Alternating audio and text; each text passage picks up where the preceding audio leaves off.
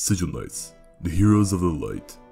They are the ones who stand against the forces of chaos and the creatures that dwell in the dark.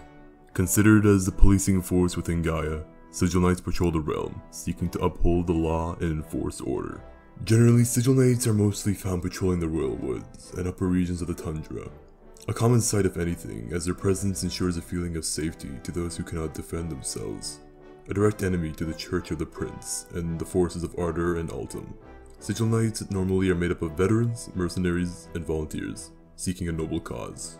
Upon becoming indoctrined into the Order, all new initiates become trainees, and upon completing their base training, they will become full-fledged Sigil Knights. Once they reach this rank, Knights will have the duty of patrolling, safeguarding, and being sent out on missions to confront possible affiliates of either Ardorian or Abyssal origin. On these missions, Knights are in groups, usually 4 or 5. Never more unless they're accompanied by a Sigil Master. Sigil Knights continue on this path until either a set amount of time passes, or they go above and beyond in performance.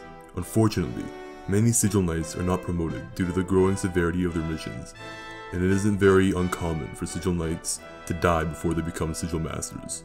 Though if they are able to overcome the dangers of their missions, then they will be sent off to master their art. Trekking through the tundra, the Sigil Knights who are sent out into the freezing wastes are expected to reach the castle sanctuary, where the training will occur. As they travel, they will encounter many difficulties, such as the deadly howlers or even the church knights who wander deep within the tundra. But the true enemy of any traveler within the tundra is the cold, as the knights are tested the moment they enter the tundra, with both their determination and resolve being tested. Once a knight reaches the castle sanctuary, they will begin their training to become a Sigil Master. Sigil Masters train both their mind and body to resist the influence of corruption and its passive presence within Gaia. Once they've reached mastery in both their combat and their use of charges, even with their instructor, who had been crippled by howlers, resulting in him only having a single arm. The knights had received some of the most unrivaled training that existed within the realm. Upon completion of the training, newly anointed masters are either sent out on high-tier missions, assisting in guarding the castle sanctuary, or instructing new Sigil Knights. Although the ones who do pass and become Sigil Masters, others are not so noble in their pursuits. Unbeknownst to many, corruption lingers in the land of Gaia, and with it, warps the mind of those whose wills are not powerful enough to resist its call. These whispers draw at one's greatest instinctual desires.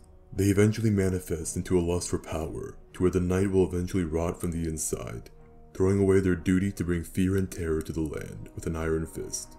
This is when they seek more power. The whispers that originally encouraged them to do these horrible acts have now become a guide. In the end, the knights who've turned from their original cause become something else. The Sigil Knight Order began when Solon appeared before the first of his kin. The humanoids he had created and set in Gaia had gathered together to create his domain of order. From the various early settlements that were being made, the self-anointed knights took it upon themselves to bring order to the realm. As a result, bandit raids and attacks were lessened as their ranks spread rapidly, more knights being recruited to the cause. The presence of the knights had expanded across Gaia, and eventually they became one of the largest forces to be reckoned with within the realm, with one of their biggest conflicts being involved in the War of Dusk. In conclusion, Sigil Knights can be viewed as stereotypical paladins or holy knights. However, their objectives are not always good, to say the least, as they do what is necessary to enforce order.